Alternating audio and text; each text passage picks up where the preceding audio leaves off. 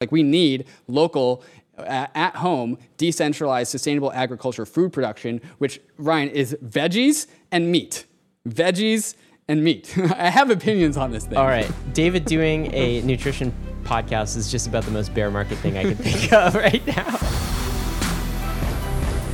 Hey, Bankless Nation. It is time for the weekly roll-up. Happy third week of July. I hope you have your morning coffee. David, you drinking a morning coffee? Oh, two every single day, yeah? Absolutely. Just we two? never miss it. No carbs in coffee, right? Oh, absolutely no. Black coffee. As soon as you put anything into coffee, sugar, milk, anything, it becomes a beverage. It's no longer coffee. Wow, dude. These takes. These maxi takes. Yeah, anti-carb maximalism here. I don't know if we're going to stand for it. We're not talking nutrition today, though. I know you want to start another podcast, but the topics of the week are crypto. David, what are we going to cover on the roll-up today? Celsius files for bankruptcy after paying off its DeFi loans. Important, very important order of operations there. So we're going to cover that. Suzu of Three Arrows Capital leaks the StarkNet token, and then the next day, StarkNet announces a token. So go figure. Thanks, Sue. We're going to gave us something. Cover all of that, both like why he leaked the StarkNet token and all of the StarkNet token details. Also, Vitalik writing a book coming out on Amazon called Proof of Stake. Do you have it pre-ordered, Ryan? I did pre-order that, just last week. And then Aave doing a stablecoin, GHO for Ghost, the Go stablecoin. Cool. A lot happening in crypto, of course. We're going to talk about markets in just a second. And of course, if you like the roll-up, if you like the Bankless podcast, if you appreciate what we are doing here, if you want to spread the word, make sure you like and subscribe. Give us a review if you are viewing this listening to this podcast in your podcast player too. Spotify, Apple, if you will. This comes out every Friday, of course. Also, something new on Spotify. We actually have video on Spotify now. Right. Yeah. I was just going to say that. Yeah. So if you are on Spotify and you also want to see mine and Ryan's faces, that option is available to you. Yeah, it's great. I actually started seeing that on the Lex Friedman podcast. It was the first time on Spotify I saw Spotify video, and I kind of like it. It gives us another avenue for distribution of the video beyond YouTube, so we get some redundancy there. YouTube is the only place that we have our video. Well, not anymore because of Spotify, but it's kind of crazy to think about. Like, oh, well, we put out the podcast everywhere, but like YouTube's the only place that gets the video. And do you remember that one time YouTube kicked our channel off? Yeah. Remember that one time the YouTube CEO apologized for kicking us off YouTube? That was pretty cool. Can't believe that happened. That was this year, right? It was Did that happen this year? Yeah. It's all a blur. Wasn't that long ago. David, let's get to markets. Yeah. What's Bitcoin doing this week, my friend? Yeah, Bitcoin a little bit down on the week. Start of the week at $20,400. Oh, it's gone up since I wrote down these prices. Crazy. Okay, so crypto markets, they move. Go Not figure. that much, though. Not that much. Don't get too excited. Yeah. So down from 20,400 up to down to 20,150. So like down 1%ish, 1.5%. And how about ETH? Ether started the week at 1185, currently at 1115. So down about, what is that? I have to redo these numbers because like when I wrote these numbers, it was 1080, not 1115. So like rough 6%, down 6%, call it. Quick math. Yeah. As of now, when you listen to this on Friday morning, it'll be completely different. So none of what David said actually matters. Why do we even do this? I don't know. Why do we even tell you price? You know it's just going to change. But we're looking at trends over time, David, and the trend is down bad. But there's also some interesting inflation news. And crypto is not responding as negatively to that recent inflation news as it could have. Right. So maybe there's a silver lining there. We'll get to some of that later. But what about the ratio, David? Ratio flat on the week. Flat on the week. It's flat. 0.055. It's not telling us anything. It's telling us everything. Market doesn't know what to do right now. Global cryptocurrency total market cap. We are under $1 trillion. Yes. What are we headed at today? Yeah, last week we were up to 976 billion. This week we're down to 929 billion. The good news is we get to celebrate that 1 trillion yet again and probably back down and again. And repeat. What is the point of looking at any of these prices? How about Ethereum gas prices? Not doing too bad there. I mean, they're down as well. Yeah. So if you're trying to get a transaction through, it's a good time to do that. DeFi is cheap right now. I think the average gray price in the last week was like 20 something. You doing anything new on Ethereum? Is like all the cheap gas transactions? I'm not doing too much. No. Well, that's reflected in like the usage charts. Like the usage charts are generally down. Except I was looking at the usage charts. You know the usage chart that's actually up in terms of like usage and volume. USDC Yeah, stablecoins. I was going to say the transactions I actually did on Ethereum this week were all like withdrawals and deposits and like stablecoin stuff. I was like, oh, it's nice. I only have to pay like $1 for that. Right. Usually it's like five, Ridiculous, 6, yeah. something like this. All right, well, let's talk about the big macro story, which continues to be inflation. And David, new numbers came in this week, and they were the worst in 41 years. They were higher than last month. Yeah. U.S. inflation just hit a 4-decade high of 9.1%.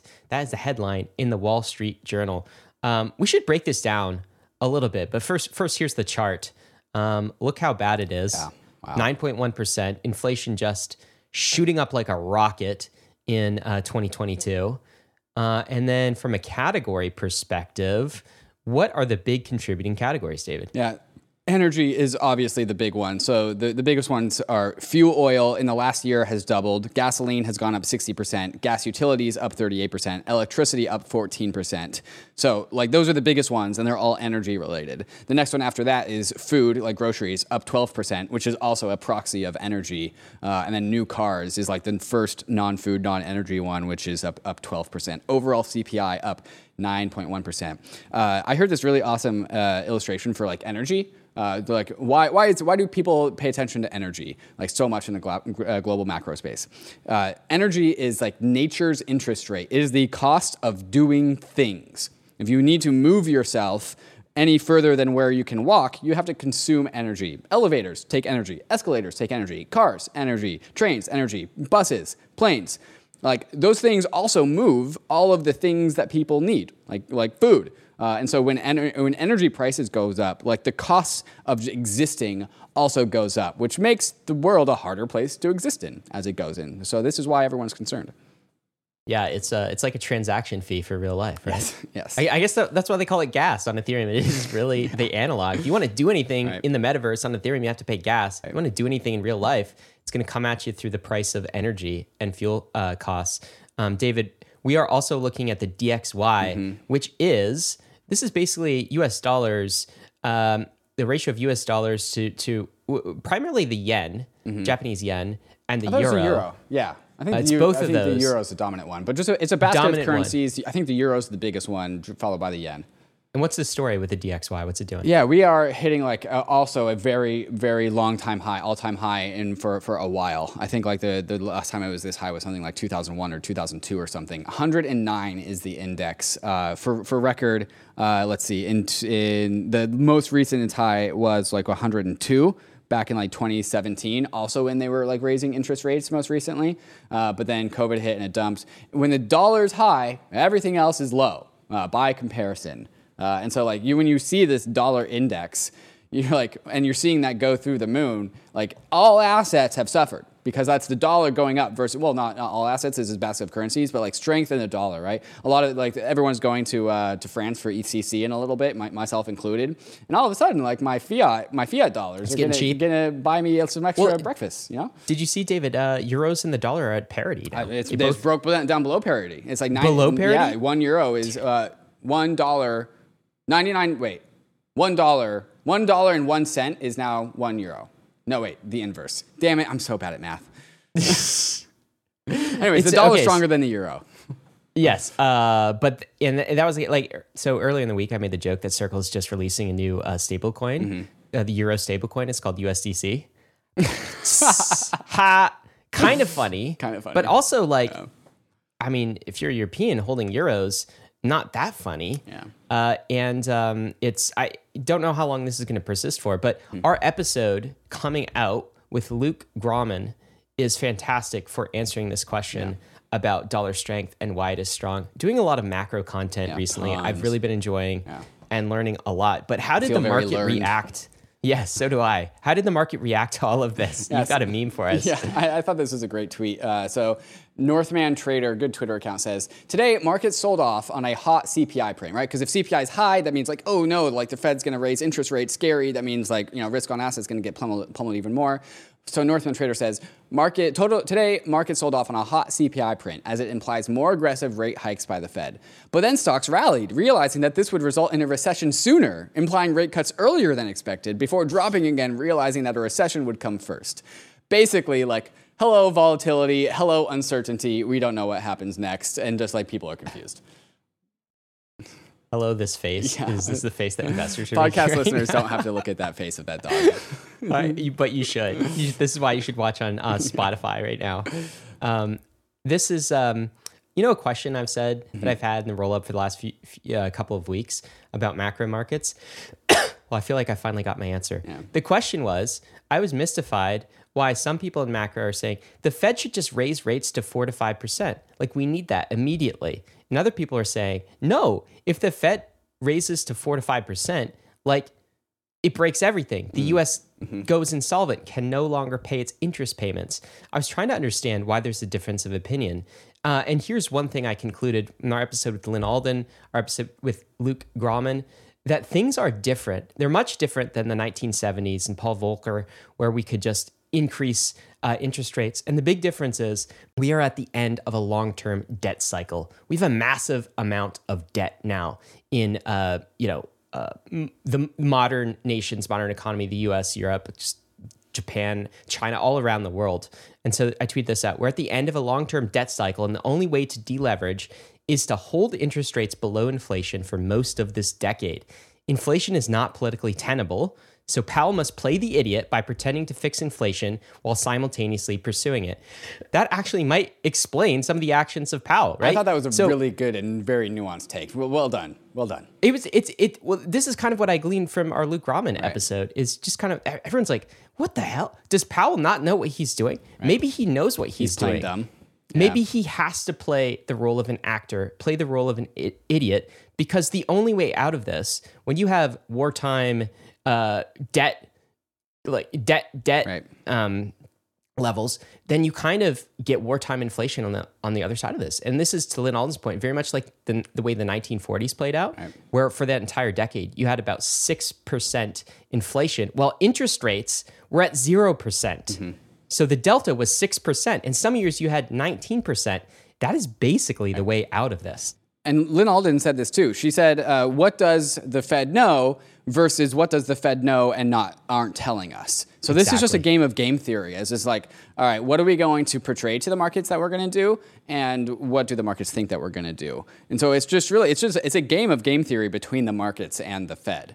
And so, totally. Like, how smart is the Fed? And, like, if they're just playing dumb, like, oh, yeah, we're going to raise interest rates as long as CPI goes higher, and then the CPI goes higher, and the market just crashes on the high CPI print, the game theory works in favor of the Fed. Like, it did the thing that they wanted to do without actually raising interest rates. Yeah, and they know the only way out is through high CPI. Right. So well, we hope that they know that. We don't actually know what they know, Ryan. Yeah. The other alternative is this, or Jerome Powell is an actual idiot, and we're all screwed. That's still I don't know. I'm actually uncertain, which is true. I guess we get to find out. Man, the 2020s are fun. Yeah, this is great. Game theory with all of our economic lives. Dimitri Kofrinius, we've had on the podcast before. I also thought that gave a really useful take. He says, I've been saying this for months. The Federal Reserve exists within a political system, and that system is currently fighting a proxy war with Russia and increasingly China. Policymakers are aware of that. A rising dollar creates leverage in that war. When you are a nation state with a currency, and that currency is strong, you have more ammo to shoot with. As in, when you print money and that money is stronger, you can do more things with that money. And so I thought this was a really good take. Like, we need a high dollar so that we can fight our actual kinetic war with Russia as a proxy, and then our economic war with China. So a rising dollar is like in the interest of like the incumbent political establishment of the United States. Do you know, David, I just realized we need to do an episode on this, macro episode. The weaponization of the dollar. I want to dive into this in more depth. I mean, I was just thinking to have Dimitri back on. I'm sure he would. Well, he says he's going to do this, so maybe we'll let him do this, and then we'll just invite him on, and he can tell us what he learned. He does the hard work, yeah, and then we snatch it from him. Thanks, Dimitri. Love you, man. What else, David? As we're talking about inflation, do you know? Run some of the math here, right? On like gains. If you're thinking about your portfolio, where to store your value. Of course, if you have it in a savings account, $1 in a savings account, it goes down 9% every year. Terrible place to hold value. So what do? Do you invest it? well, everything's going down, so you got to be careful of the asset class. But Ryan Peterson makes this point. With a 9.1% inflation, if your portfolio makes less than 12% per year, the IRS takes 100% of your real dollar returns. The tax optimizer is here to remind you. Well, there's still taxes too. And so even a 12% return, you're actually making zero in terms of real returns. Nominal returns maybe, but zero in terms of real returns because you got to pay 30% of that at least to the IRS. Yeah. So where does anyone make money? Less than 12% this year. I'll tell you that. Yeah, it's probably in the negative. Yeah. Well, that means you don't have to pay any taxes, David. There's your silver lining. You can't pay tax if you aren't making money. Here's Arthur Hayes, and he says, must watch the JPY and the euro, the Japanese yen and the euro. Expect an, quote, intervention to weaken if the USD if Japan is greater than 150 and the euro is greater than 90 cents on the dollar. Intervention means Fed money printing money means Bitcoin number go up. The situation is fluid. So this is what I'm seeing more and more is more people saying like there's a path forward that seems not implausible where like the money printer gets turned on again. Yeah, I think, and this is also to pump our Luke Grahman episode on Monday. Go listen to that episode. What he talks about is basically a very likely way forward is that the Fed is going to start having to bail out Japan and Europe, its allies. Yeah. Do that in various ways by probably purchasing bonds. And so watch out for that. And I guess that's good for crypto. Right. I don't know what it means for the rest of the world, but it's good for a scarce commodity asset. The take here is that in times like these, the economy is now like under the whim of politics. Like the economy used to be a free market. It's no longer a free market. It's going to do the thing that like the political institutions want it to do. Yeah, which is exactly why we need to do more on geopolitics here, David, to understand this. All right, what's happening in the crypto world? Getting out of the inflation conversation. Yeah. This is a stat about miners. Yeah, new all-time high set by miners selling Bitcoin. A net of 88,000 Bitcoins were sent to exchanges from miners, a new all-time high. So I guess that doesn't mean actually sold. Miners just sent it to an exchange, but like miners don't buy miners don't buy Bitcoin. They mint Bitcoin, and so a net outflow from miners to exchanges was hit at an all-time high yesterday.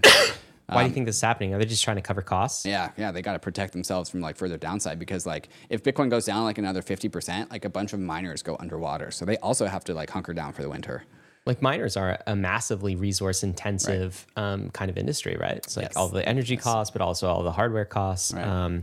What is this take about treasury values of DeFi protocols? Yeah, so Hazu had a really good take on this a while ago where like treasuries that count their own native token as like their treasury, like you shouldn't be doing that because you can mint your token as much as you want anyway, so it doesn't really count. But for some reason we do it. So anyways, the treasury of Aave at the peak was $1.08 billion. Today it is $101 million. Uniswap at the peak, $4.8 billion. Now it's $1.3 billion.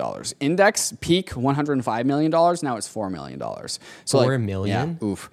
So like these treasuries, which are largely held in the native tokens, but other DeFi tokens as well, are all down bad. And so like this, Hazu was ringing the alarm about this. It's like, you guys need to diversify your treasuries at the peak, not at the bottom, or else you'll be in trouble. And no one really seemed to do that. I think very few took his advice. But that's a great point. It's like, if you look at Apple's balance sheet and you're like, how much cash on hand do you have, Apple? They're not going to count all of the Apple shares that they could potentially mint or they might have in reserve somewhere. Right. They're going to tell you about like, the I have actual money in the bank. Infinity money treasury. Yeah. How much Bitcoin do you have? How much ETH do you have? How much stablecoins do you have? That is your treasury if you're a DAO. And I think we're learning that lesson. Real money. David, what is this? This is a kind of the Lido liquid staking balance as compared to all of the other liquid ETH tokens out there, liquid ETH staking tokens out there. And what are we seeing here? Yeah, so the concern of Lido centralization has been pretty big for a while. And you can see here, it's showing up here in the numbers. 4.1 million Ether is staked with Lido, which of the liquid staking services, the people that have like a liquid staking derivative, like Lido has staked ETH, Rocket Pool has RETH. Lido's got 90.6% of that share. And so like the centralization of Lido is like an increasingly large concern. Some people call it like the biggest systemic risk to Ethereum since the DAO itself. Just because like network effects beget network effects, like staked ETH is super liquid. It has the most integrations. Like staked ETH is the most useful of staking derivatives. So there's a lot of centralization power that a lot of people are worried about. Yeah, I guess my take on this is yes, I'm concerned, but it's not like a code red. Yeah. Well, like, you know, yellow, orange. Like, I'm concerned, but I also think it's still very early.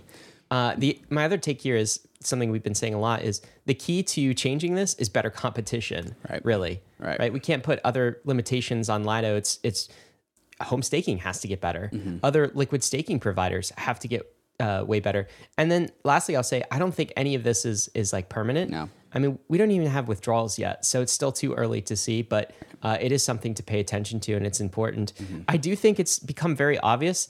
And David, I feel like this was obvious 2 years ago or 3 years ago when we read that piece from Dan Elitzer on superfluid collateral, that the killer app is liquid ETH staking. Right. Once you stake your ETH, there's an asset that's produced on the other side of that. People want to do things with that asset in DeFi. Right. That is the marvel of tokenization. So that is a killer app, and all the competitors need to figure out how to compete with Lido on that level in order to eat some of the market share and take that away from them. David, what do we have next? Coming up next, the big stories of the week. Of course, Celsius files for Chapter 11 bankruptcy. Three Arrows Capital leaks the StarkNet token. StarkNet then later launches their token. Not launches their token, announces their token. So we're going to get into all of those details and, of course, the rest of the news right after we get through some of these fantastic sponsors that help you go bankless. All right, guys, we are back talking about Celsius. They have finally filed for Chapter 11 bankruptcy. I know we've been talking about CeFi lenders a lot, and we can't seem to get away from them because new news develops every single week. What is this, David? Is this kind of the nail in the coffin? Celsius is finally saying, we can't find an acquirer. There's no other way out. So legally, we have to go bankrupt. Right. Yeah, remember a number of people, I think Nexo took a look at, or maybe it was FTX, took a look at Celsius' balance sheets and both of them probably. Probably both of them, and interested in acquiring the thing. And then they were like, oh, no. So like as a result of that, like, you know, the only option left you have is bankruptcy. So reading from the article here, today's filing follows the difficult but necessary decision by Celsius last month to pause withdrawal swaps and transfers on its platform to stabilize its business and protect its customers. Without a pause, the acceleration of withdrawals would have allowed certain customers, those who were first to act, to be paid in full while leaving others to wait for Celsius to harvest value from illiquid or longer-term asset deployment activities while they receive a recovery. Celsius says it has $160 million cash on hand, enough to support certain operations during the restructuring process. After paying off all of their DeFi loans in compound, Celsius announced that they had filed for Chapter 11 bankruptcy early Thursday morning after paying off their DeFi loans. And so, so the users of this centralized app all have to sit on their hands while they wait for the dust to settle, and they're probably going to take a haircut, including you, Ryan. All of the users of Compound or Aave or MakerDAO or all the DeFi apps that Celsius used are being paid back in full because of the protections of the DeFi app protocol itself. That is my takeaway. What are your thoughts? I think that is the takeaway, and that's what we've seen this week. Before they actually formally announced Chapter 11, they paid off more than $800 million in debt to DeFi apps, which is really cool. And they even unlocked their ST-ETH. They paid off their debt to Aave as well. DeFi apps paid in full. Look, man, the take is this. I tweeted this out. Notice that DeFi loans are the only ones insolvent CeFi companies are paying back right now. The code is forcing them to pay back their loans, not laws, not attorneys, not courts, code. And it's almost like DeFi works better, David. Weird. That's the take. Why are we even here? They had no alternative. They didn't have to go to court because they couldn't go to court because the rules of the collateral are written in code. Basically, unless you pay me back. The court. Yes, unless you pay back Aave, they're going to take all of your collateral. And it's worth it to you to pay off. So you have to, it's incredible to me how well DeFi lending worked through this process. And I can't say enough. This is the bright spot of everything that's gone on over the last, 2 to 3 months, and certainly everything that's gone on with centralized lending protocols. Right. There's also another part of this story. There's this account, 0xB1, that's famously part of the Celsius story. No one really knew who this account was. They just knew that they were doing stuff in DeFi, making a ton of money, and associated with Celsius. And now this account tweeted out and revealed who they are. So this account says, "Hi, I'm Jason Stone. From August 2020 to April 2021, I led a group of talented individuals who managed the 0xB1 address. After discussions with Celsius in mid-2020, Celsius began an acquisition of KeyFi, a company that this individual had founded. And thereafter, KeyFi pivoted to staking and deploying DeFi strategies for Celsius. In August of 2020, 0xB1 was created, and with other addresses, Celsius would send customer deposits to us to manage. Shortly after, Celsius shared private keys to the address with us.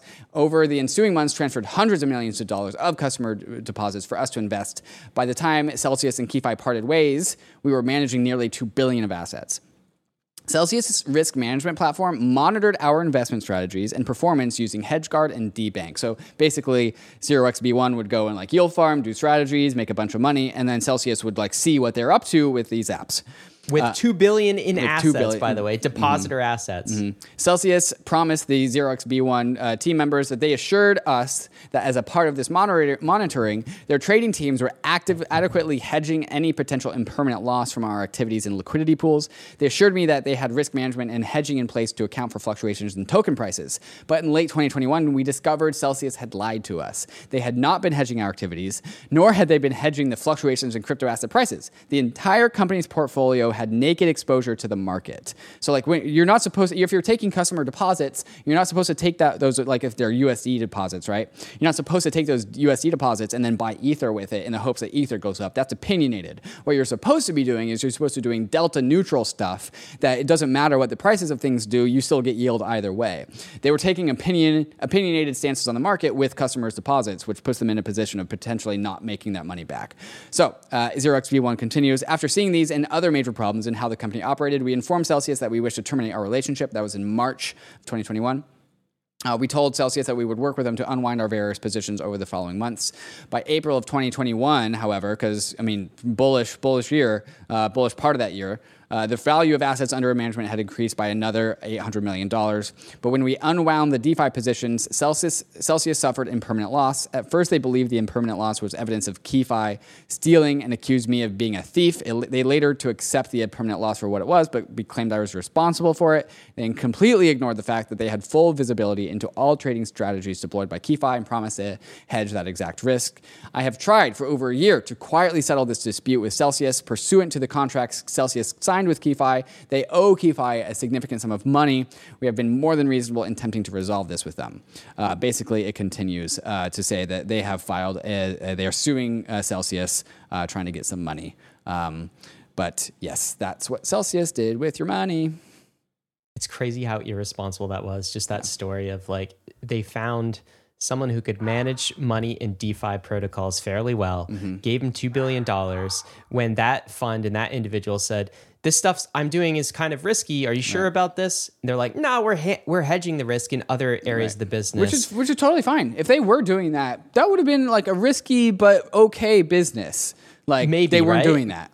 Maybe. And then it come to find out they weren't even doing it. So it's just all of the shady stuff behind the scenes.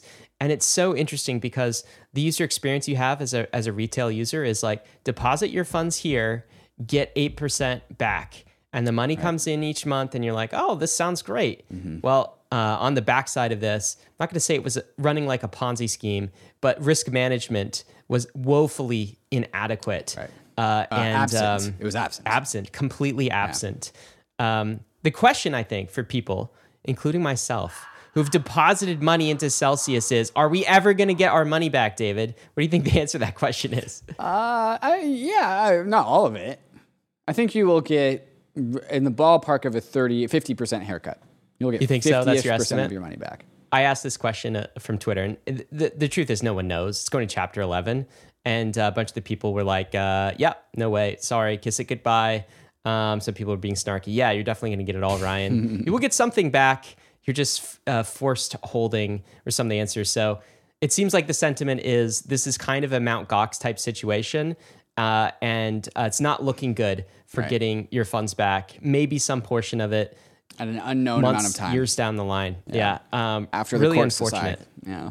Yeah, absolutely. David, what do we got next? StarkWare token. What is this? Well, no, this is, first off, we got to start with Three Arrows Capital. So like Suzu breaks his silence on Twitter. And so he tweets out, sadly, our good faith to cooperate with the liquidators was met with baiting. Hopefully they did exercise good faith with regard to StarkWare token warrants.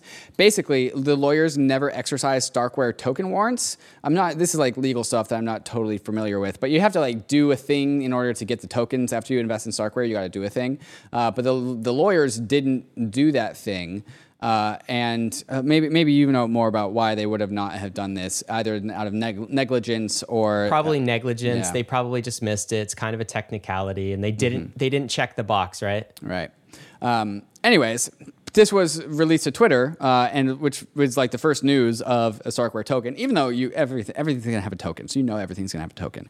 But this is like the first formal indication that we've seen of StarkWare having a token.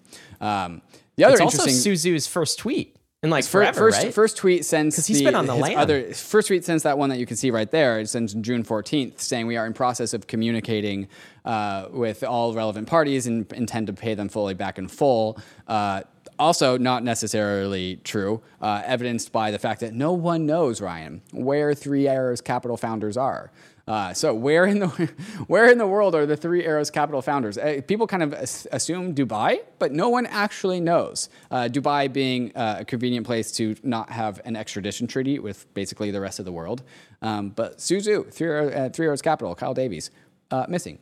Yeah, so I guess things like this. On Friday, lawyers for Three Arrows Capital creditors, the people who want their money back, claimed that Suzu and Davies have not yet begun to cooperate in any meaningful manner, adding that the two kept their camera and audio off at an initial Zoom meeting. So you have the Zoom meeting, and they're keeping their camera and audio off, like it's kind of a classroom during COVID and it's virtual school or something. They're just not like locking in.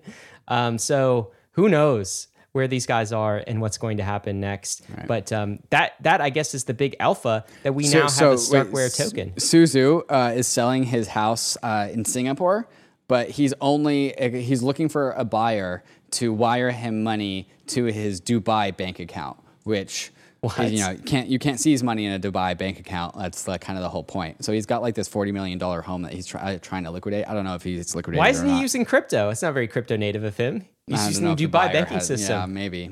Well, yeah. Anyways, here's a picture of the Three Arrows Capital office in Singapore with some uncollected mail. There it is. It doesn't look very good. This is what it looks like when a major hedge fund completely folds. Yeah. NFT collection? We talked about that last week. This still has to be liquidated, huh, David? Yeah, so this is the Starry Night Three Arrows Capital's like NFT fund, which, I mean, they bought the top of the NFT mania, absolutely. But good taste. Good taste. People think that this is a really good collection. Those are Kid Punks.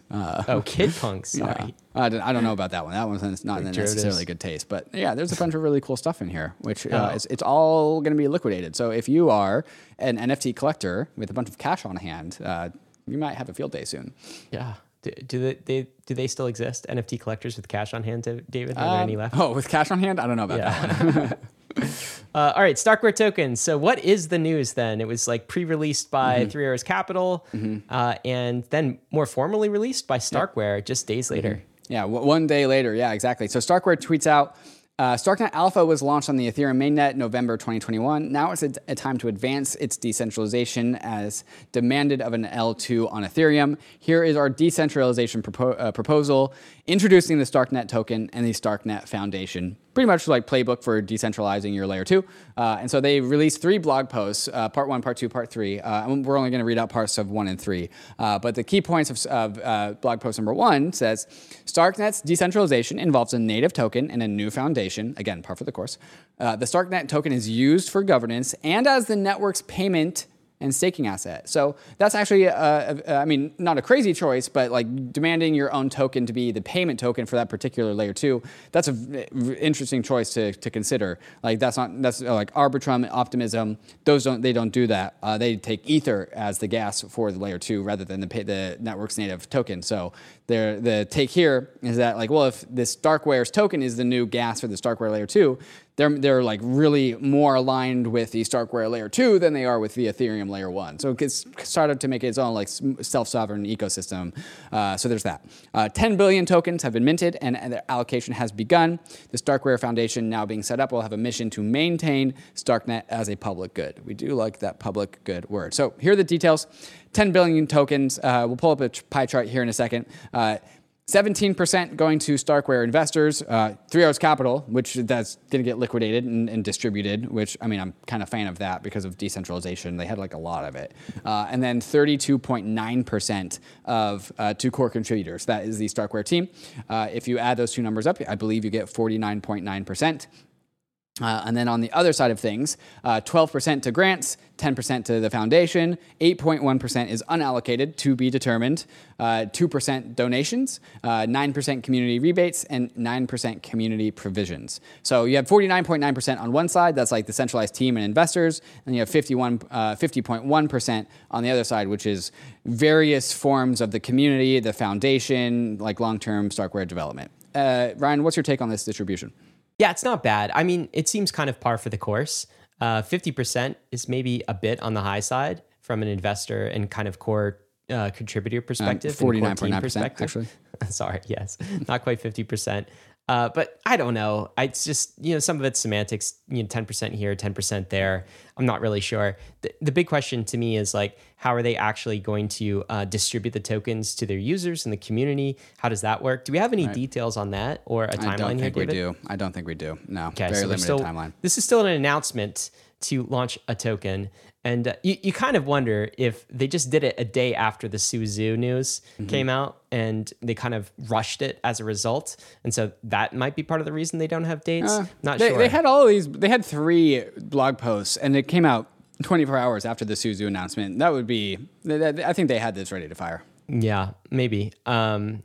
So that's what's going on in StarkWare world. How many more layer 2s are we waiting for now? ZK's token. ZK Sync.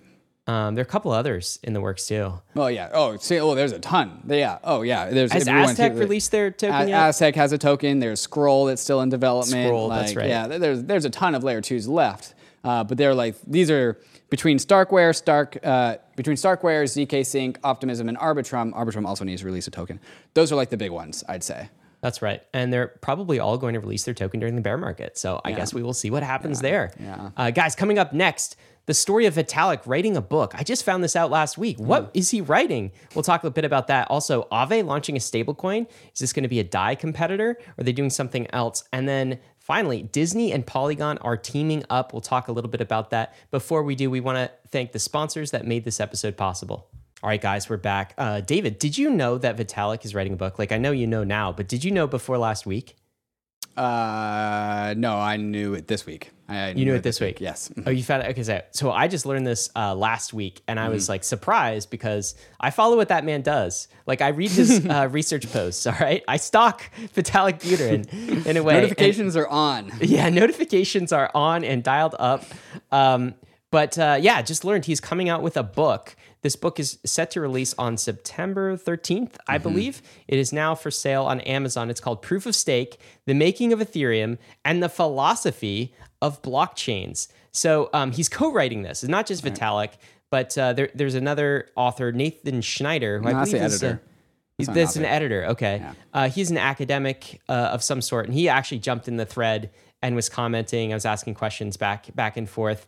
I'm anxious to read this. The author or the editor says it's about giving crypto and blockchains a philosophical underpinning and kind of separating it from the scams. Like, it is a good thing for the world if you're a serious person, an individual, and here's why. Vitalik is making the case to a different crowd than probably the crowd that listens to Bankless, or that is the attempt. It seems like that's what the editor is saying anyway.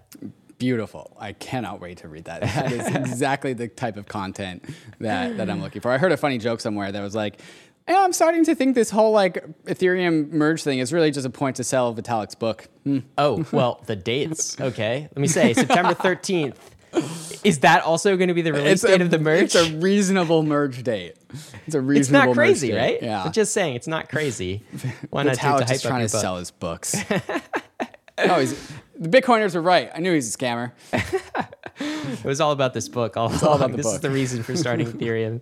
Just the long con, Vitalik. Good job, man. All right, Aave. They're doing a stable coin. I'm Yeah. pretty excited about it. What are we talking about? Aave bucks? Is that what it is? Aave bucks, yeah. No, Aave bucks, stablecoin fears with a proposed new token. So Aave companies, the centralized team that stewards the Aave protocol, propose a new dollar peg stablecoin to the protocol's DAO on July 7th. The GHO for Ghosts, that's the Aave icon, like mascot, will be minted by borrowing against assets locked as collateral on Aave. Borrowers will still earn yield on their deposited assets while also racking up interest on their borrowed GHO, according to Aave company's proposal. Interest payments will go directly to the DAO treasury, of course, and can be considered revenue. A welcome word in the bear market. This is the power of DeFi that GHO allows for more liquidity for decentralized stablecoins in the market, more fees for Aave, more volume and fees for Curve, more stability for other stablecoins, and more attractiveness of DeFi in general compared to CeFi, wrote Mark Zeller, who works at Aave. So basically, it's like MakerDAO, but with a money market attached. So if you slammed like MakerDAO and Compound together, like boom, you would have the Aave stablecoin, which is great. That's smart. awesome. Yeah. Makes a lot of sense. Yeah. It's all collateral backed. It's collateralized. This is not like the Terra Luna fiasco at all. So it's using the strengths of the Maker model and the strengths of Aave, which is the money market piece. Right. So is the thing going to be called Ghost? Go. Ghost Yeah, coins? Go. That's going to be the Go stablecoin. GHO. So it's going to be called GHO. Go. Yeah.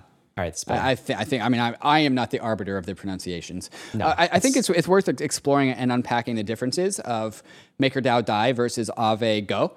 So MakerDAO, extremely risk adverse, extremely hardened, going after real world assets and like real world integrations. Where Aave is a little bit more DeFi crypto native, going after maybe a little bit more of the long tail of risk, not totally down the long tail, but like opening up more total assets to mint Go than you can put into MakerDAO to mint DAI. So like we're starting to see some separation. MakerDAO, like real world assets, extremely risk adverse, extremely conservative. Aave, not totally super conservative, still very risk adverse. Aave's never been hacked in any way, but also accepting a little bit more liberal on the long tail of crypto native tokens. So you can start to see some divisions in like the decentralized stablecoin. I'm actually just so happy we have a second decentralized stablecoin. I think that's so great. It's so great. Missed opportunity to call it Aave bucks. Maybe that's still on the table, guys. But if you're hearing me, not a bad name. But you know what's cool? Well, Ryan, we you know what's we could call it Aave bucks. We start that I meme. was going to say, you're leaking the bankless stablecoin strategy of bankless bucks that we have. Is that coming? Bankless bucks? But that's going to be, what is going to be the collateral that backs that, David? Oh, well, TBD. Yeah, okay, all right. David's making stable coins on the fly. But do you know what's funny to me is how much, as you were describing it, how much things have changed for me? I used to think of Aave as, that's pretty risky. Yeah. Right? It's like, I prefer MakerDAO. And if I'm taking margin out or taking a loan out on my ETH, I'll do MakerDAO rather than Aave. Aave just seems so blue chip and so risk off now. Yeah. And I think part of that is like they've done a great job.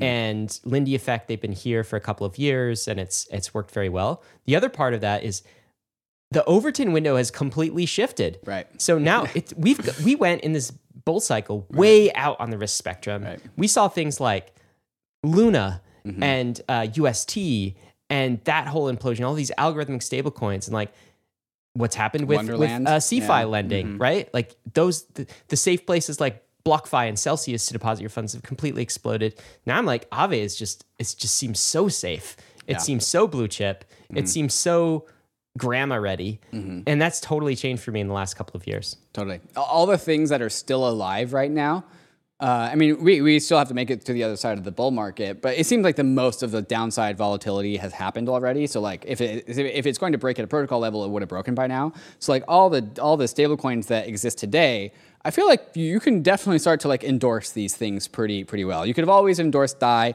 like Aave, the stablecoin. I don't think it really adds any new risk to the Aave protocol. It's a new product, not necessarily a new like risk vector, I'd say. And then also Frax, like killed it this bear market in a good way, like killed it to the upside. They're doing well. They're doing They didn't well. die. Yeah, They survived. Like UST, goodbye. Wonderland, MIM, I'm pretty sure that's gone. Or for the most part, it is. Anyways, I wouldn't trust it personally. But now we have like 3 really awesome decentralized stablecoins, optimizing for 3 different things. So, it's bear market, build market. Yeah, absolutely. It's absolutely great. Big week for Matic as well this week in Polygon. So the first bit of news is Robinhood just started allowing deposits and withdrawal support for Matic and for Polygon. So that's another fiat bridge, fiat gateway. And Robinhood, of course, 25 million users, something like this, now have a way to get directly onto Polygon. Also, some breaking news from Polygon. They are excited to be the only blockchain chosen to be part of the Disney Accelerator program. What is this, David? Yeah, so 6 companies selected to be a part of the Disney's 2022 Accelerator program. I didn't know this existed, but now I do. Is a business and development program designed to spur the growth of innovative companies around the world. This program, which starts in a week, so like next week, is looking to develop technologies with augmented reality, non-fungible tokens, and artificial intelligence. I mean, you can kind of just guess and imagine for yourself how those things fit into a Disney product, right? Like, I don't think it takes that much imagination to put those things together. During the course of the program, each participating company will receive guidance from Disney's senior leadership team, as well as a dedicated executive mentor. And like Ryan said, Polygon is the only blockchain-native platform selected in the 6-company lineup. Cool. Yeah, good for them. Good business development, of course. Always waiting for Disney's the giant of IP in the world to start doing things with the Marvel universe, the Star Wars universe, or like Mickey Mouse and Friends in NFTs. And maybe this is a way to explore that as well a bit more. David, this is really, really cool. Yeah, okay, man. so what's happening? This is the ENS markets. ENS markets. I always like to say there's always a bull market somewhere. Even in the midst of this bear market, somebody's still making money. And right now, it is the ENS domain name holders, and specifically certain clubs of holders. These clubs have come out of like the ether. So you have like the 999 club, which is anyone who owns numbers 000 through 999.eth, you are in the 999 club. Then there's also the 10K club, which, add another digit. I'm in the 10K club. Thank you. And what number do you have? I actually don't know. It starts with 68. 6842, okay. I think. I don't know. Okay. But then there's also other clubs, right? There's like Arabic number clubs. Like a bunch of clubs are being established. And it's basically like this like bottom up, like non ERC20 token DAO, right? So it's like there's these clubs. And so there's this tweet thread that has a bunch of these metrics that I'll read out here. With a current floor price of 25 ETH, the 999 club has quickly become the most expensive of all the ENS clubs and now is considered an icon of ENS domains. To look into the 999 club, we've pulled addresses of all 506 different holders of the 1,999 ENS names. The first thing we notice is the lowest amount of paper hands that we've ever seen, 2.4%. I'm pretty sure what that means is only 2.4% of total holders has sold. I think that's like 4 or 5, 6 people. This is the highest of the category classified by this particular algorithm, and 168 of these holders of the 506 have their ENS domain as their primary ENS name record. And so like their numbers actually like registered to their Ethereum address. So like 33% of these holders are using these digits as their ENS identity. And so next up is the 10K club, which is like 1,000 through 9,999.eth. A larger amount of supply and a 1.6 ETH floor. The 10K club has a unsurprisingly higher ratio of paper hands, but to put things in perspective, the ratio is still higher than things like Azukis or Doodles. The 10K club is made up of 4,368 wallets. 218 of them also own a 999 club ENS. That means almost half of the 999 club also owns a 4-digit ENS name. This time, 668 holders have defined their address as an ENS primary domain. Ratio is lower than the 999 club, but the network effect is still greater, with 4 times as many people flexing their 4-digit numbers. And this is just the numbers club. Like I said, there are other clubs, ENS clubs in the ENS game. You can check them out at ens.vision. What is with this? Why is this happening? So first of all, let me say humans like tribes, Ryan. Okay, but like first of all, .eths are I think the perfect bear market NFT to start trading. I don't know. It just feels so essential, so it's gonna close stick to the around, metal, right? so foundational. Like, so I get that aspect of it after fashion, but like, why now? ENS has been around forever. Why are we suddenly now in July of 2022 and also June and May? Why are we now getting this degen bull market on ENSs? Can you explain this to me? Yeah, I actually do have an answer for that. Like, well, some part is just like, ghosts in the machine. Like some people just like to trade things, but also I'll say that, a lot of new NFT speculators that came in bought Ether at higher prices, much higher prices than they are now. And so like ENS names are a great tax loss harvesting NFT to purchase after you bought your 4,000K Ether and now it's down to $1,000. So you can buy an ENS name because it's still, if you're buying an ENS name, you're still longing Ethereum mostly. So you get to tax loss harvest all that Ether that you bought, and you can also buy an NFT that is not going anywhere. Unlike like all the other like JPEG NFTs that are opinionated, like do you like the cats? Do you like the punks? Do you like the apes? Like it doesn't matter. Like everyone plays in the ENS game. Like you Ryan have an ENS name. I've got an ENS name. We're considered like DeFi people more than we are NFT people. But even us have ENS names, right? And so that I think, and also just like there's historical relevancy. Like the DNS world has made people bajillions of dollars. And so like we're just repeating history again. I get it. I get all these arguments. And a nice tax tip, by the way, David. I'm proud of you, man. That was good. That was good. Tax loss harvesting is awesome. But like all of that stuff was true before now. Like why? Yeah, but now people have like JPEGs just leave a bad taste in people's mouths now. That might be it. Yeah. So people are like anti-image, anti-JPEG, and they're like, I want something real. Yeah, give me something. It's a proxy for Ethereum. Okay, and .eths are like, it's a proxy for Ethereum, but it's also like, it's tangible, it's real, it has utility. What can you do with a .eth? Anything. Like you can, it's a human readable name for any Ethereum address or any, I guess, address in general on the internet. And that has utility, and maybe that's where the market's going for NFTs? Yeah. So like, I think CryptoPunks are cool. But like that's not a universally held opinion, right? Like some people think CryptoPunks are cringe, even though those people are wrong. But like if you walk into a club, a metaverse club, and you have 000.eth as your name, everyone thinks you're cool. Really? Like so it's a universal signal. I think that's it, man. I think the explanation is exactly what you said. JPEGs are out. JPEGs are out. Well, so what are the JPEGs aren't universally out, but like again, they're more. Do you know what I mean? Opinionated. Yeah. I've read so many takes this week about like just in mainstream media about like NFTs being a scam and like just it's endless, man. JPEGs are just not. JPEGs aren't appearing on Jimmy Kimmel these days. Right. That's for damn sure. True. Right. It's like totally out of mainstream culture, except Bill Murray. Being countercultural. He went and he bought a cool cat this week. Yeah, so nice cat, Bill Murray. Good job, Bill Murray. That's the cool cat that I would expect Bill Murray to purchase. Do you know he's buying the dip here? Yeah, wow, yeah, good for him. One more thing on the ENS names before we move on. I think this needs to be like seconded, but I think this whole thing got started when people noticed like a bunch of people in like Arab countries buying number ENS names, and like the license plate, low digit license plates in like places like the United Arab Emirates are like similarly status symbols. So like people will pay big numbers for like low digit license plate numbers. And so like ENS, it's like an even bigger market. And so I think this got triggered in the East, and now like the West is like, oh, we also want to play this game. And now the game's on. Have you ever had a personal license plate, David? No, I haven't. Yeah, Bankless.e. Bankless is sadly 8 letters. I actually did. No. BNKLESS. We could do that. I could get mine in Virginia. Yeah. Okay. I'm not into it. You have a car. Okay. I don't have a car anymore. You're out. Okay. I have a minivan. A confession. Do you have a minivan? I'm not putting that on. Yeah, dude. You know I have kids and everything. I will take a picture of my minivan and show it to you. I don't think. Well, don't. It's a Honda Odyssey, baby. Don't put your license plate online though. So don't do that. Yeah. Good call. Thank you. OPSEC lesson for you as well.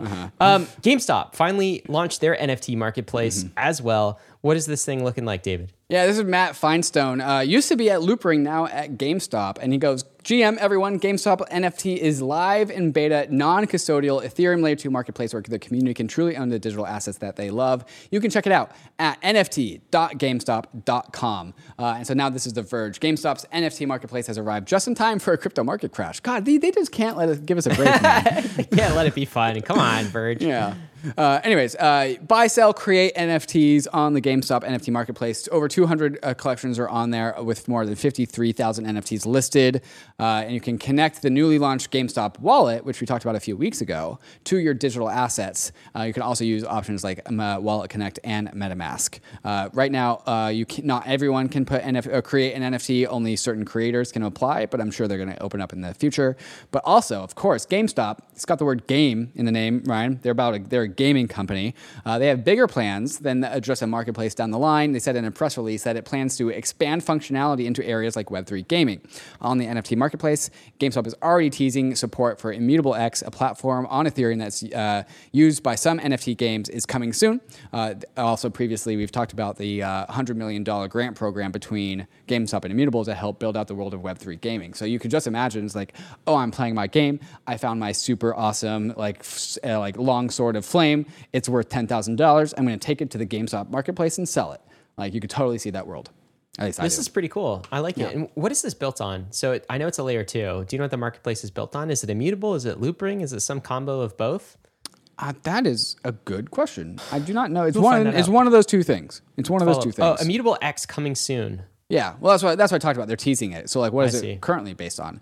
I mean, I bet you it's if it's not both now, it will be later. That's a question for Matt. We'll go find out, guys, and let you know. But it is on layer 2, and that's pretty cool. I would guess it's either immutable or loop ring or some combo of both. Yeah. David, let's get to some Bitcoin stuff. I guess this isn't Bitcoin stuff. It's maybe Bitcoin tribe stuff. Yeah. Michael Saylor this week quoted as saying, Ethereum is obviously a security. Obviously, David. I think Ethereum is a security, he says. I think it's pretty obvious. It was issued by an ICO. There's a management team. There was a pre-mine. There was a hard fork. There's continual hard forks. There's a difficulty bomb that keeps pushing back. And then he says, I think all proof-of-stake networks are securities, all of them, and they're all very risky. It's above my pay grade. The regulators will decide whether or not they will allow them to continue or not. It's the only good take he had. The regulators will allow. I don't know that the regulators get to decide whether the networks continue, but I guess they get to establish some sort of stamp of legitimacy on them. David, do you think that this is just some insecurity here about ETH being a security or ETH not being a security? Do you think that like Bitcoin maximalists, let me say, are threatened by Ethereum? I mean, we've significantly. They always have been. The CFTC has clearly stated multiple times that Ether is a commodity. Mm-hmm. We've had senior members of the SEC say that as well. Ether is a commodity along with Bitcoin. Group it in here. We've had a long period of time since the initial ICO, the continuing acceptance, more decentralization of Ethereum over the years. There haven't been strong indications that any senior officials in the US actually are targeting Ethereum as a security. So regardless of whether you think it's a security or not, under the definition of a security, it doesn't seem to be that's the direction the regulators are trying to proceed and pursue. What do you think about this? Yeah, this is the classic old man yells at cloud meme. Like Bitcoiners, for people that have been on crypto Twitter for longer than like this bull market, this is like just a classic talking point of Bitcoin maxis about Ethereum. Like, oh, there was a pre-mine. Oh, Vitalik controls everything. Meanwhile, Vitalik holds the record for the most ignored and unmerged EIP addresses or EIPs to Ethereum. Fun fact. No control over the monetary supply. Blah blah blah. Like all these like talking points. ETH is a security. Vitalik's a scammer. Anyone who thinks of Vitalik's a scammer, like that's a legitimate take that people have on crypto Twitter. Like Vitalik is a scammer. He's building a scam. He's the biggest scammer of all time. Like that's just ridiculous. And so like this whole like Ether is a security thing, it's really just like there's like this very strong do not break ranks culture in Bitcoin, in the Bitcoin camp. And this is like one of those talking points that they say. It's like, no, only buy Bitcoin because everything else is a security. It has got to be the least cypherpunk take I've ever heard from Bitcoin maximalists, which is like, hey, nation state, like come help make Ether a security, please. Because it's just in the interest of their bags. I don't understand. I mean, I would think that like hardcore Bitcoiners, hardcore Bitcoin maximalists, aren't they like, don't they skew libertarian? Aren't we trying to get away from kind of like nation state control of our monetary system? And that's the entire point. So let assets compete. Why not let assets compete? I don't understand the appeal to Papa Gensler to come take a look at Ethereum and get them in trouble. Right. It's libertarianism when it's about Bitcoin, but if it's about anything else, it's their like super status. Like the Bitcoin maximalist is like a state, and if you go against the will of the state, they come at you with their cyber hornet army. Are you a Bitcoin maximalist? Come at David and I and tell us why we're wrong. I've heard it all. Do you think Bitcoin maximalists listen to Bankless anymore, David? Probably not. Well, no, because you're not allowed. You're not allowed to like consume anything that's like. It's literally like one of these like extremist religions. Like you are not allowed to receive education outside of the Bitcoin state. You are not allowed to flirt with the enemy. You are not allowed to go on other people's podcasts. Like you have to stay inside of the Bitcoin cult, and if you go outside of the cult, like you'll be exiled. Like look what happened to Nick Carter. Like the same just extreme tribalism exists like beyond Bitcoin maximalism, and it's a part of Bitcoin maximalism. You're a Bitcoin maximalist. Don't you dare flirt with Bankless. Turn this episode off right now. Yeah. Do not dare. Even Dan Held and some prominent Bitcoiners actually rejected the take of Ethereum being a security and agreed with our takes here. Anyway, let's get to some releases. Some good news here. What is this? Sudo AMM. Sudo AMM from SudoSwap. This is NFT liquidity infrastructure. So some quick tidbits about what this actually is. It's a AMM for NFTs, but you got to get a little bit more creative because it's not that simple. But three things you can really do. You can create pools that gradually buy or sell NFTs along price curves. You can provide liquidity to pools to buy and sell those NFTs to earn fees, and you can directly list all of your NFTs at fixed prices. Liquidity providers have full control over their pool's pricing. They can adjust it at any time. There's endless possibilities for new pricing models. Basically, there is more infrastructure for liquidity on NFTs. Like NFT financialization really needs to improve. There's so much left to do. Are you bullish on this category? Oh, big time. Like NFT DeFi integration. Like NFTs are super illiquid, and they need to be more liquid in order to be more adopted and just useful. And so we have things like collateralized NFT infrastructure. Like this is also another one. Just like things that provide liquidity to NFTs, I'm pretty bullish on. Yeah, I think this is alpha, guys. I think a lot of NFT-fi building is going to happen during the bear market, and you're going to see the fruits of that in 100%. The next bull cycle. Also this, LensTube. What is this? An open source Web3 video sharing social media platform built on top of Lens protocol and live on Polygon. Yeah, so there's two protocols in the back end here. One is LivePeer, which has been around for a while, just like decentralized video transcoding and streaming, and then Arweave for the data. So the data is all on Arweave. LivePeer does all the video transcoding, and then like LensTube is the front end. So they're connecting all the dots for you. Here's my friend Gabriel Haynes. Crypto Twitter will recognize him. There's now a more decentralized alternative for YouTube. David, we gotta do this. Look at Gabriel; he's got some subscribers here. We gotta set up our LensTube account on Bankless. Guys, some big raises this week. The first, Lightspeed, raised $7 billion across 4 funds and launched a new crypto native team. That is absolutely colossal raise. $7 billion during the bear market. Who's got $7 billion these days? Apparently, Lightspeed. Apparently, now they do. Also, Multicoin Capital launched a $430 million venture fund.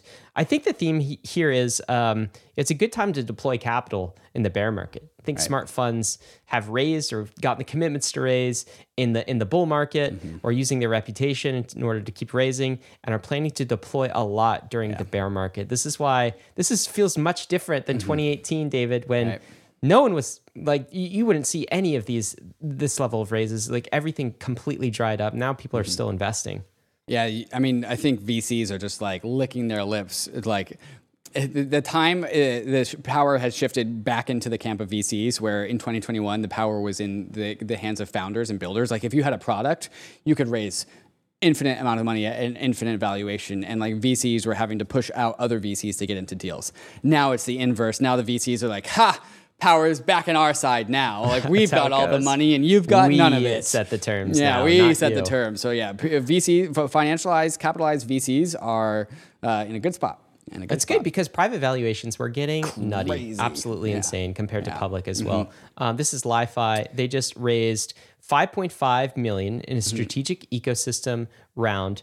This is a bridging aggregator technology. Pretty cool. David not just a bridge aggregator, a bridge and DEX aggregator. super so aggregator. it gets you from chain A to chain B, while simultaneously getting you from asset 1 to asset 2 at the same time. I mean, you can just imagine in a blossoming of blockchains, both alternative layer 1s and many, many layer 2s, and also assets. You can just like teleport from chain to chain while also swapping assets at the same time. And it just routes your order through in the best possible way to make sure you preserve all your capital while you go through that.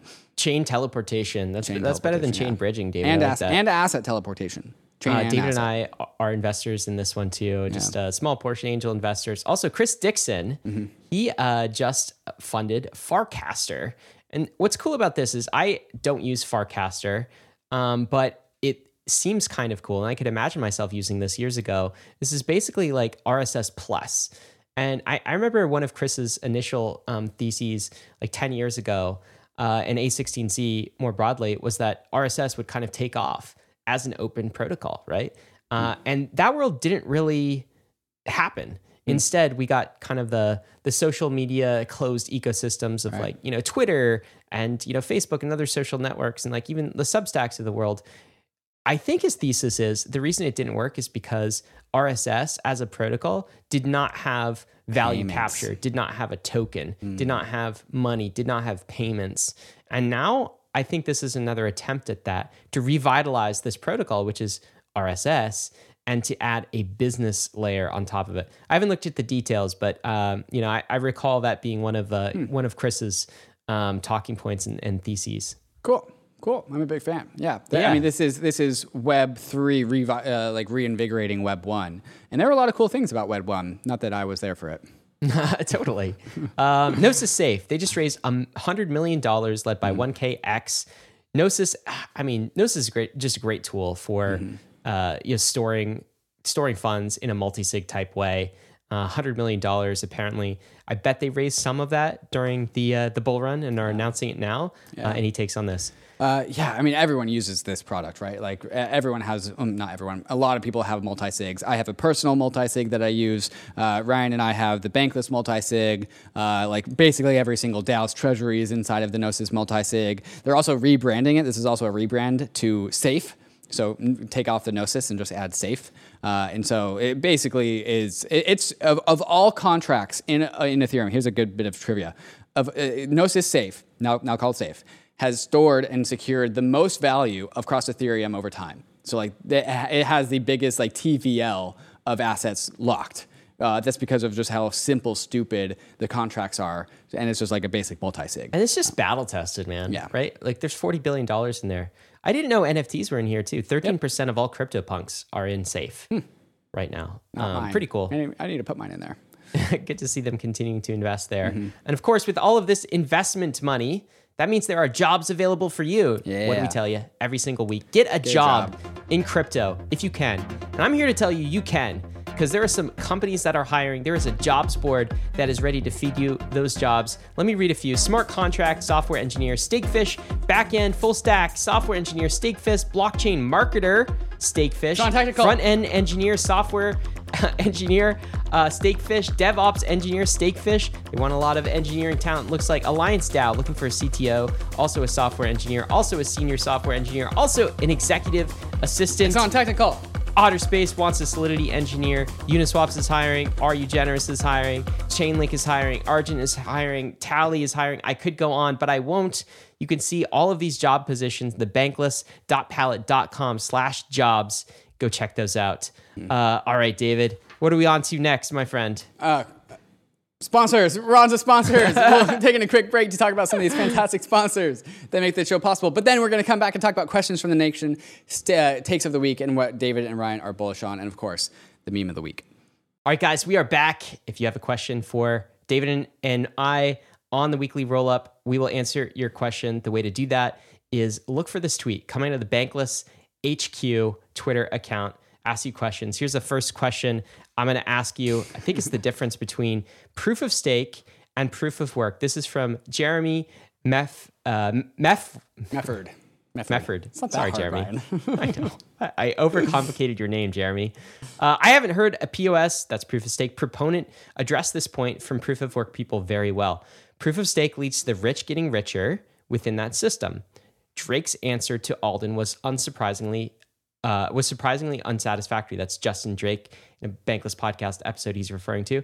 Is this just a trade-off that is lived with due to other benefits proof of stake brings? So what of this idea that proof of stake is just the rich getting richer, David? Yeah, also on the topic of talking points that Bitcoin maximalists talk about all the time, this is one of those things. Like proof of stake is just like the rich get richer paradigm. They also call it like this is a fiat paradigm, is like the people with the bigger stake have the bigger say. That's all totally completely wrong. It's just it's like such a swing and a miss. And so I'll do my best to like summarize it here. To the question of which one has higher returns on capital? The cool thing about proof of stake is we know exactly how big the returns on capital are. Right now, I think the stake rate is 4.2%. Post-merge, it'll jump up to 7%, and then it'll come back down. It'll be some sort of equilibrium between like 5%, 6%, 4 to 6%. We don't really know until it happens, but like 4 to 6% ballpark year over year returns on Ether. So like that is how much capital begets capital in the world of proof of stake. In proof of work, people don't associate with like capital begetting capital because like there's this work word. And you have to do work in order to like mine the blockchain.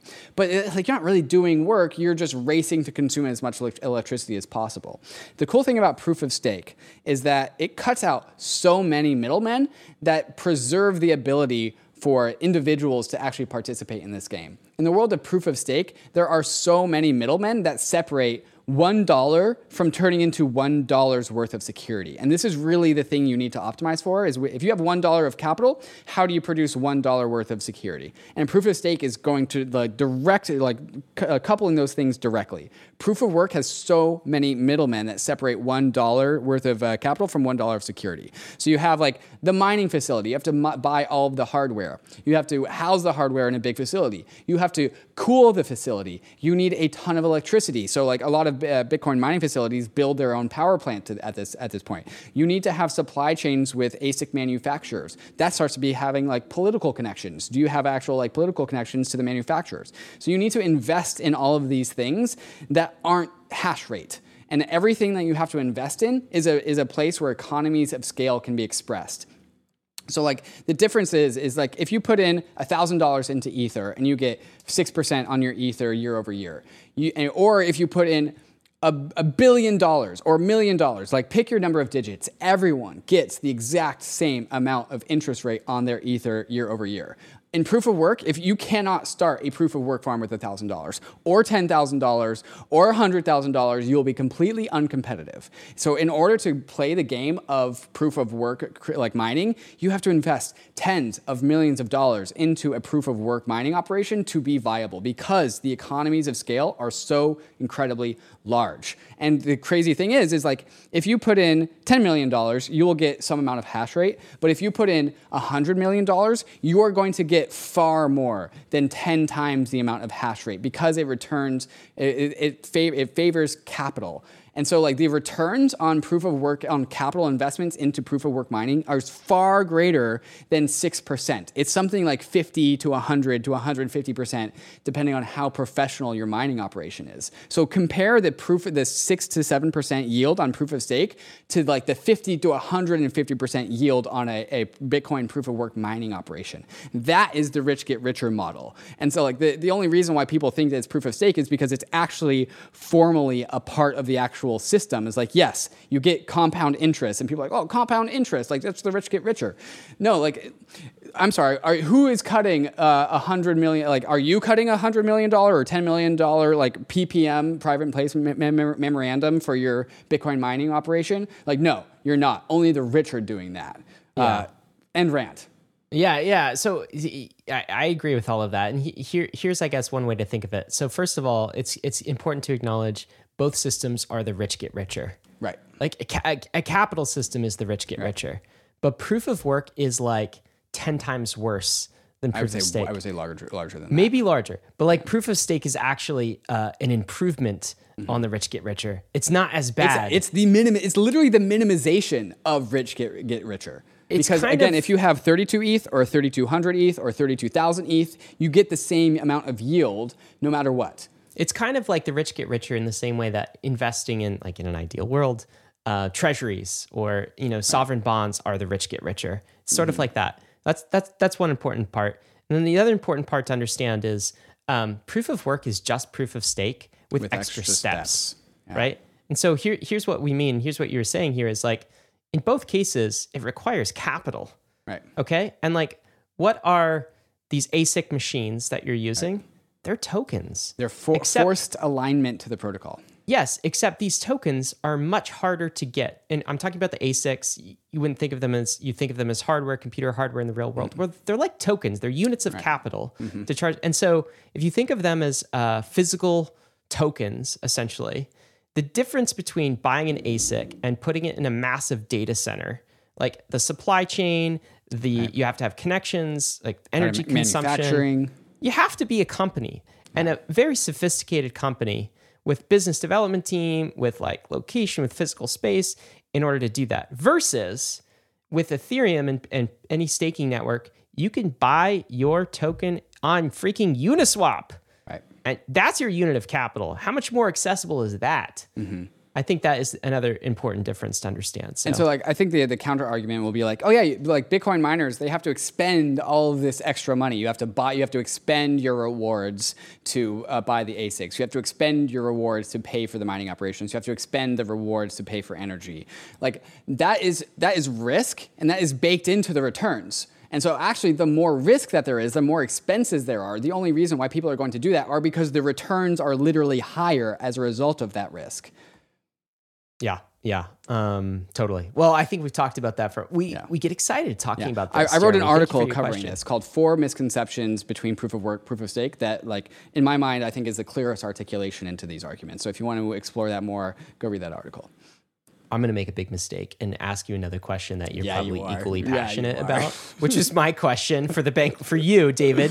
What does David have against carbs? Ryan Sean Adams asked this question for the roll-up. Okay, what do you have against carbs, man? So people not on crypto Twitter, I just randomly decided to like pick up this anti-carb campaign, and like it actually caught a lot of my followers by surprise. Like, oh, David read like a magazine on keto, and now he's like a keto maximalist.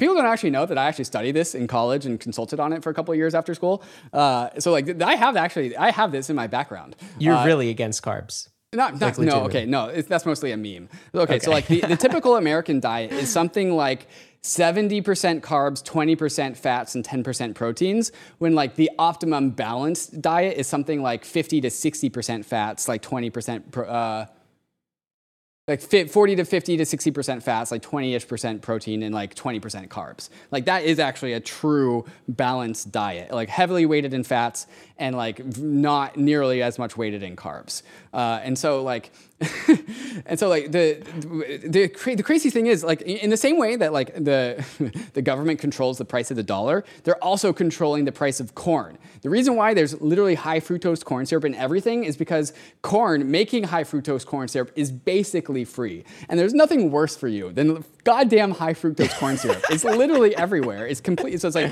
it's sugar. It's a big filler. And it's also highly addictive. You know what's a great business model, Ryan? Carbs. Everyone's addicted to them. They show up, carbs show up in the brain. They fire the brain, the parts of the areas of the brain that the same place that cocaine and heroin do, and like just as much sugar does. Like absolutely crazy. So like it's a crazy business model. Like we're suing that one family for like getting everyone addicted to painkillers. Like the big food industry is doing the same thing with carbs. You're just addicted to carbs. Carbs are the opioids that no one notices, yes, David? That's exactly right. Dude, I don't want to get you started on this, okay? Because it's a long... I can tell you've got a lot to say.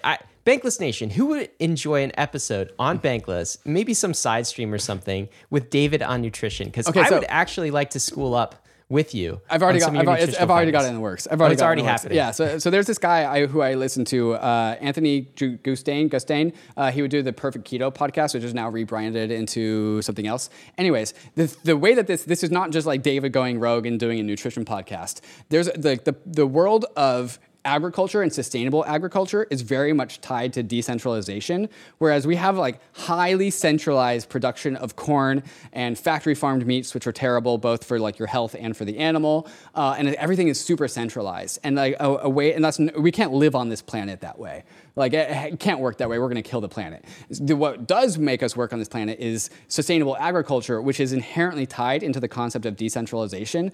Like, robust, anti-fragile, like, harmony with nature farms that are distributed all across the world in a very decentralized manner that is in harmony with nature, that is robust, that is longevity, and especially as, like, global supply chains break down and, like, we can't cooperate with Europe or China or anything. Like, we need local, at home, decentralized, sustainable agriculture food production, which, Ryan, is veggies and meat.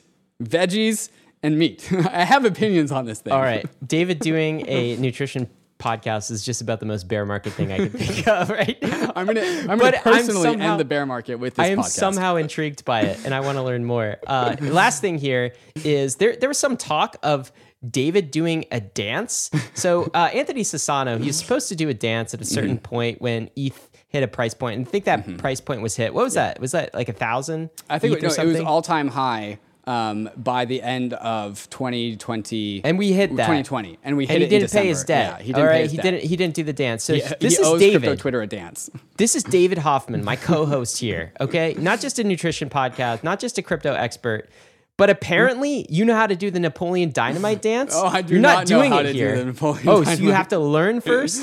Yeah. David says this, if ETH hits all-time high by end of 2023, not 2022, huh? 2023. Yeah. 18 months here. I'll do the Napoleon Dynamite dance to clear Anthony Sassano's debts to Crypto Twitter. Crypto Twitter must agree to these terms. I wholeheartedly agree, sir. That's getting a retweet. I agree to these terms. I'm writing it down. This means you are doing this, David. Get ready, man. Anthony has said that he's okay with this, like, but also like this is a debt to Crypto Twitter. So like Anthony owes this to Crypto Twitter. I'm saying I will pay back Anthony's debts, but Crypto Twitter has to agree. I don't really know how to get consensus by Crypto Twitter. So maybe you do what Ryan did and go to this tweet and say like, I agree to these terms, or I do not agree to these terms. Consensus. Everyone wants this, David. I've only heard of like 3 people that have said that they agree. Okay, what's the threshold for Crypto Twitter agreeing to these terms, huh? 50 comments. 50 comments. 50 comments saying I agree. And it has to be like a 90-10 ratio of yes to no's. All right, guys. I'm going to tweet this out. 50 comments. You heard it on the roll-up. So make sure we want to see David do this dance. We'll broadcast this on the roll-up clip as well. All right, takes of the week. It's a good thing that Ether's not going to hit an all-time high by 2023. Really? That's also the most bear market thing I've heard David say. Spicy Vitalik is the best Vitalik. All right. What is he saying here? He's pushing back on the whole Ethereum is a security talk that was going around here. I'll read his first tweet and then you read a second. It's amazing how some proof of work proponents just keep repeating the unmitigated barefaced lie that proof of stake includes voting on protocol parameters. That's one of the arguments for why Ethereum should be a security. You can use ETH to vote and you actually can't. It's false. It doesn't, just like proof of work doesn't. And this so often just goes unchallenged. Nodes reject invalid blocks in proof of stake and in proof of work. It's not hard. And he follows this up because he is quote tweeting someone who says, the fact that you can vote on something to change its properties is proof that it's a security. Love Bitcoin. Vitalik says, a small grammar nuance in English, when talking about things like proof of stake, we don't say it's a security, we say it's secure. I know these suffixes are hard though, so I forgive the error. Nice play on words there. That's the spicy take, which is saying like, hey, you Bitcoiners who think that Ether's a security because of proof of stake, no, it's extra secure, unlike the proof of work hard cap model, which is destined to run out of security budget. This was what I was going back earlier, where like people think that like people associate proof of stake with governance because like your stake determines the next block, but no, like your 32 Ether is an ASIC. What determines the rules and the update to the rules are people that download and update their nodes. Just like in Bitcoin, it's node operators. You do not need to stake to update your nodes or determine the future direction of the blockchain. Node operators do this. You don't have to have money. You don't have to have any, well, all you have to do is be able to run a node on a machine, and then you are essentially validating. Yes. So here's the last take that we'll give. I think that's the last take. No, we got one more. This is me, and I say, how to become a millionaire. This is it. This is going to work. Everyone who's listening to this, who follows this, can become a millionaire. Hopefully. 50% chance. Number 1, stick around and pay attention during the bear market. Number 2, that's it. That's all you do. That's all you do. So yeah, I mean, the whole idea is that alpha is generated in the bear market. The people that stuck around during the 2018 to 2020 bear market, like they got to participate in DeFi summer, which was like, I don't know about you, Ryan, but like DeFi summer was way more like lucrative than 2021. Like there was just like money being printed everywhere. It was super fun. Like the vibes were really good. And then also people who were participated in DeFi summer, they knew the bull market was on like a whole 12 months before like other people that had left during the bear market or people who didn't know about crypto. So like we knew the 2021 bull market was going to happen in like April of 2020. And so we had like 9 months to like front run everyone else. Yeah, totally. You got to stick around in order to do that. I have a third way to become a millionaire though, David. Listen to 10% inflation for the next decade. Everyone gets to be a millionaire. Like the US dollar is eroding that fast. Exactly. Nice. All right. Final take for you. This is a whole letter from Pantera. We can't read the letter in this take, of course, but I think the synopsis is the title. DeFi worked great. All of CeFi was failing all around us. DeFi worked great. Dan from Pantera Capital pushes back against the idea that has become a narrative somehow that Celsius and BlockFi, all of these were like DeFi. Right. And here's an article he's pointing to. DeFi has an existential problem. No, DeFi worked incredibly well during this downturn, and he pushes back on all of that. So I'll leave that for your homework. Well, I asked David the question. We end these episodes with, what are you bullish on this week, my friend? Am I allowed to like leak some alpha?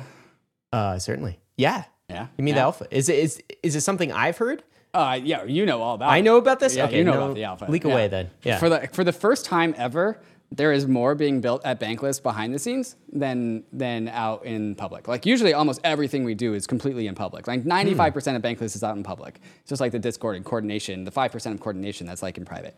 For the first time ever, there's like more stuff being built in private that we've got in secret than what's in public. I feel teased, sir. Yeah, do you feel teased? Are you teasing me? Yeah, I'm teasing. You're teasing the Bankless Is it working?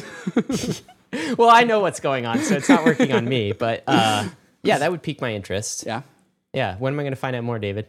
Well, there's a number of different things. There's this one thing that is happening, and then there's this other thing that's happening. Oh my God, and then there's the third thing, which is the Bankless Studio, which most people know about, but they don't know to the degree of how awesome it's going to be. So I teased one of the three things. There you go. Oh, we got some stuff coming, is what David's saying in the pipeline. Yeah. Ryan, what are you excited about? What are you bullish on? I'm excited about the universe, David. Yeah.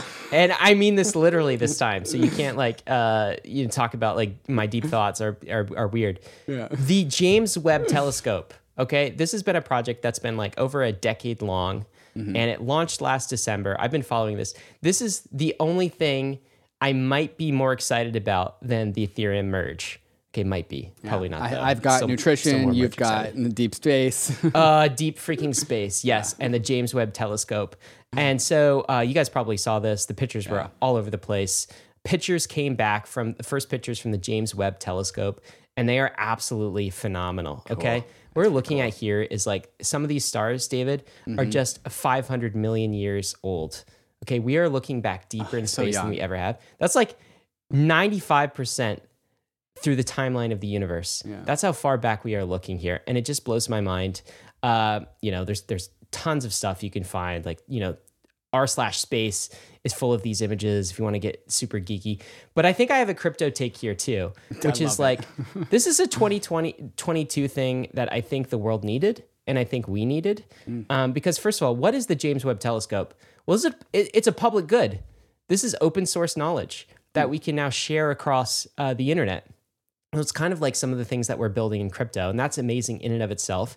It's also a massive engineering undertaking, right? That has taken over a decade. This project was far more complicated than anything humanity has ever launched into space. Just the level of detail and planning and everything had to go right in order for the mirrors to unfold. It's just an incredible story. And that we were able to do this as a species is absolutely phenomenal. We have a giant eyeball apparatus in space now, and that's cool. Also, this is like scientific discovery. And as we know, it's like science, technology, that is the way we actually progress, right? these inflation cycles, these monetary policy things, that's not actually doing anything for progressing and improving humanity and quality of life for humans in the short run. The way we improve quality of life is through technology. That's the thing that always works. And we need science in order to do that. And then this gives me like a new perspective. It gives people a new perspective on the universe. And it's a time where there's wars happening. There's conflict everywhere. No one can get along. And this is something that we coordinated on to launch into space. I don't know. It's just a breath of fresh air in the 2020s. And I feel like we really needed that. That's my take on the telescope and why it's important. I love it. I love it. One thing I've been thinking about a lot lately is that while there's so much short-term bearishness and because of the recession that is about to happen to us and all of our assets are down bad, everyone's focused on the next 1 to 2 years. How do I make sure I get to one of these 2 years? And then there's even greater stuff like that, global geopolitical things are totally going to shift. The world's going to look super different in 5 years. The dollar's about to collapse. All of this short-term in the grand scheme of things, bearish stuff that damn, we're going to have to the whole fourth turning thing. There's this big world transition that we're about to go through.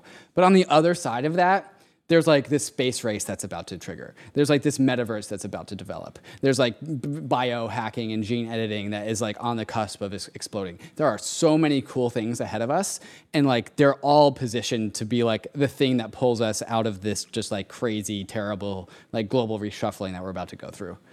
Yeah, I totally agree. I think bullish humanity over the long run. Always. Right? Always. Bullish humanity. Meme of the week, David. What are we looking at this week? Yeah, this is Mike3 at Enjoyor on Twitter. It says, Base Carbon working on a dank playlist, and the playlist is titled 3 Arrows Capital, 3AC. And it's song 1, Can I Borrow $1? Song 2, I Need Some Money. Song 3, Give Me Yo Money. Song 4, Money, That's What I Want. Chuck Brown. Song 5, We Need Some Money. Song 6, Can I Borrow $1? Again. Song 7, Spare Some Change. 8, Can I Borrow $1? 9, Can I Get Some Money? 3 Arrows Capital, down bad. Oh, it keeps on going. Yeah. I need money. Can I borrow $1? I need money again. I need money. Give me money.